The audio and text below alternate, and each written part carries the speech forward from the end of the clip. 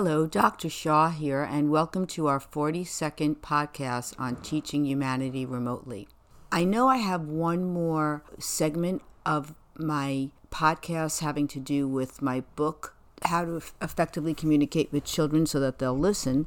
I actually have to go over the last question and answer, and I will do that in my next podcast, because in this podcast I wanted to talk about two things that came up that I thought were very interesting.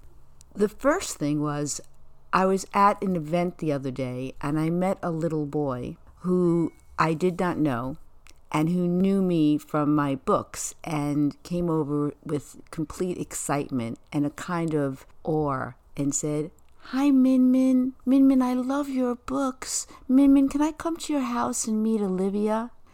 And it was so reinforcing and so gratifying to know that the material that I'm sharing, that I feel is important for our youth, it's important for our families and our schools to make sure that we are educating our young children in the area of social and emotional growth and development so that they can be as healthy and as expressed as they can be. And that will allow them to be the most contributing to their community. So to know that when I am speaking to the audience through these podcasts and when I am writing books, that I'm actually touching children and their families' lives. And yes, I get a little bit of that through your letters back and your questioning when you go to my website asking me questions that I try to address and answer. And you can do that at learnwithmeremotely.com. That's learnwithmeremotely.com. But to then meet a child and then his parents and have the validation that my material is making an impact and enhancing lives was just very rewarding, and I was very grateful. And again, the need for human beings to connect with other human beings and the need to be contributing is just very great. It's not in an egotistical kind of way. It's just in a humanity kind of way. And that brings me to the second subject. So I was looking through my reviews on Amazon.com, and I got a review that was 1 star. And in my younger years, I would take that as criticism. I would take that review personally, and I would get defensive about it. And it reminds me of a story. You know, I was a teacher, and I once had a principal, and the principal said, and I thought this was so interesting, he was reviewing an observation, and it was my year to get tenure. And he said, "I want you to read it." It was like 3-page, review and recommendation for me to actually receive tenure. And it was glowing and really positive. And he said, "What do you notice about my recommendation? What do you notice that I wrote?" I said, "Well, you wrote only positive things." And he said, "I did. And you know why, Mindy? When I see a good teacher, I will only write positive things because it matters to that teacher that they see it in writing, all that they're doing that's positive. And because that's what's really going in their records, if I have something I want to address, an opportunity for that teacher to have an improvement, I'll verbally say that. Because if I put that in writing, the teacher's going to get defensive because the teacher's going to take it very personally, and the teacher won't hear or see all the positive things that I wrote for them. So when I know that I have a really good teacher that I'm going to recommend for tenure, everything I write that will be in their records will be positive. So that if I want them to grow in a certain area, I can tell them and they'll know that I have their back. And they'll be able to hear what I have to say, not as a criticism, not as something that they have to be defensive about. And I think that's so interesting. And it's kind of true. And so when I was younger, I had a spiritual teacher, and he said something that I also think was very wise. He said, when you're in your 20s, and you're in your 30s, and you're in your 40s, you're going out in the world. You're trying to prove yourself to the world that you are worthy of getting what you need. But when you get older, the world starts coming to you. And it's very interesting because I am in my retirement. and I am doing a whole new career. But my whole new career is based on my whole previous career. I'm just trying to teach in a different way. I don't have the intimacy and responsibility of getting up every single day and making sure I have lesson plans and going through the day and traveling back and forth. What I have is 30 plus years of human experience, human life experience, and I believe that experience is parallel to our understanding. So I have a certain way of understanding working with children, being with children, how to speak with children, based on real life experience, which is the best teacher. So, at any rate, when I received this review, it was for the book Sharing and Caring, which I feel is the simplest book out of all of my books. And the person's review was that, wow, this is very complicated and this was supposed to be for children. Like, it's too sophisticated. I was, looking for a children's book. And instead of being defensive, I felt so grateful because when I get a review that's 5-star, of course I like that, and that shows me that the person or people that are reviewing are resonating and seeing things the way I'm seeing things.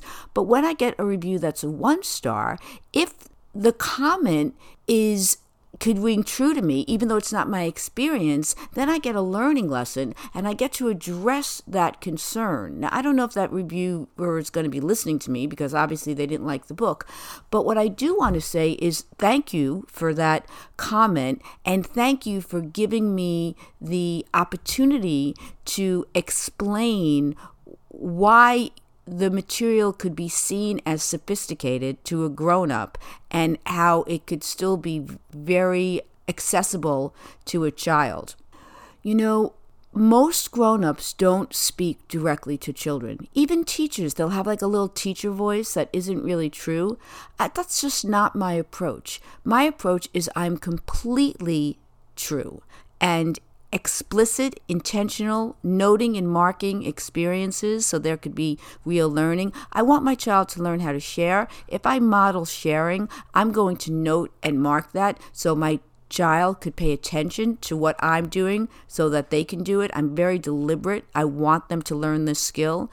If it's about taking turns, if it's about having good manners. In my classroom, if I would give something to someone and that child didn't say thank you, or the next child didn't say thank you, or the next child didn't say thank you, I wouldn't reprimand them. That could be full of shame. When the next child finally said thank you, I would say, thank you for saying thank you to me. And then every single child thereafter would say thank you. And then I would say, boys and girls, I really think we should thank that child who reminded us to say thank you. So you need to note and mark it. And you can do that in all different kinds of ways. But I don't think it's about embarrassing or shaming anyone. I think it's about just really concentrating on the positive. So what I want to say about the adult who felt that material was above a child's head, I would just say, try reading it to the child and see if it's really the child's experience, and read it a few times, because really, if you think about going to a party, some adults can go right onto the dance floor. Some adults need to have a drink in their hand. Some adults will never dance. They just want to be by the food or just on a couch socializing. Well, it's the same thing with children, except that children, the ones who want to dance, they don't need the drink in their hand. They don't have that. So the material really, that's why when I wrote these books, it became so clear. After I wrote my first parenting book on the guide to effective communication with children, I realized, all of the children's books are parenting books as well, because the books that children actually can relate to, because the material and the way I speak to them is very accessible to them, are modeling the language and the skills and the strategies I use when I'm actually in conversation, in the experience with children. So it can seem like the material is sophisticated, but it really is delivered in a way that is very simple for children to comprehend. And maybe your child the first time isn't used to being spoken to in that way. So if you can just fake it till you make it. If you can just read that material that I write, let's say maybe the first time you're a little uncomfortable, unsure, maybe the second time, by the third time you read that same book to your child, you're going to see that it's very accessible to your child. And because I know that I explain each, like if there's a vocabulary word that I think could be needing explanation, I will explain that. And I will also explain in the book, if I say, there's a new book I'm writing and it says meeting in the middle. And I thought, well, that could be a little complicated to explain. So then I will really go step by step to explain what I mean by meeting in the middle. It means compromising. It means being flexible. It means being open. You don't have to agree 100%. You know what I mean? I really work at that. But I can understand that the way in which I present is unique, especially to grown-ups. And so if grown-ups can read my books a few times and get used to it, and then just trust, and then just see what happens, I think you will be happily surprised that children really do appreciate that kind of direct communication, and it's absolutely not too complicated. They understand it, and it's a matter of you just trusting that process a few times. So I really appreciate that review that made me have to address this, and I think it's valid, and I don't feel defensive, and I feel like that's part of my own growth and my appreciation for the process that I'm in this phase of my life, where I don't take things personally and I don't feel defensive. I appreciate when my material resonates easily with somebody, and I appreciate when there is concern that my material seems like it's not right, and I can explain that better and I could be clearer, because it's all about clarity. I'm doing this now not because I have to, but because I want to. I want to continue to be contributing. That's my need. So I'm trying to fulfill my need, and I want to make sure that if there's concern, or if I'm doing something in a way that doesn't allow the material to be useful to somebody, that person can tell me and I can try to address that. So I just say, work a little bit longer, try it, just read it a few more times, and know that yes, you can feel it's confusing, but just see if it's confusing for your child. And again, if you have any questions for me, and if you want more clarity, please feel free to write to me on my website at learnwithmeremotely.com, and please visit my author's page at Amazon. That's Dr. Mindy Shaw Paperbacks. Until next time, and I do believe that next time I will review the last question in my book on working and talking to children in a way that they could listen. Effective communication is the key.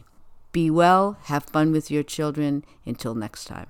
And that concludes this episode of the podcast series Teaching Humanity Remotely with Dr. Mindy Shaw.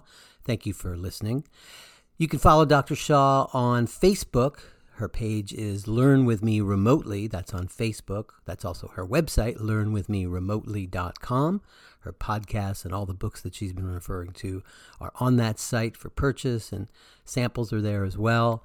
You can follow her on Twitter at Dr. Mindy Shaw 1. Doctor is abbreviated DR, and the 1 is the number 1, Dr. Mindy Shaw 1. And on Instagram at Dr. Mint with a T, Shaw. Thanks again for listening. Watch out for the next podcast in the series. That'll be coming real soon.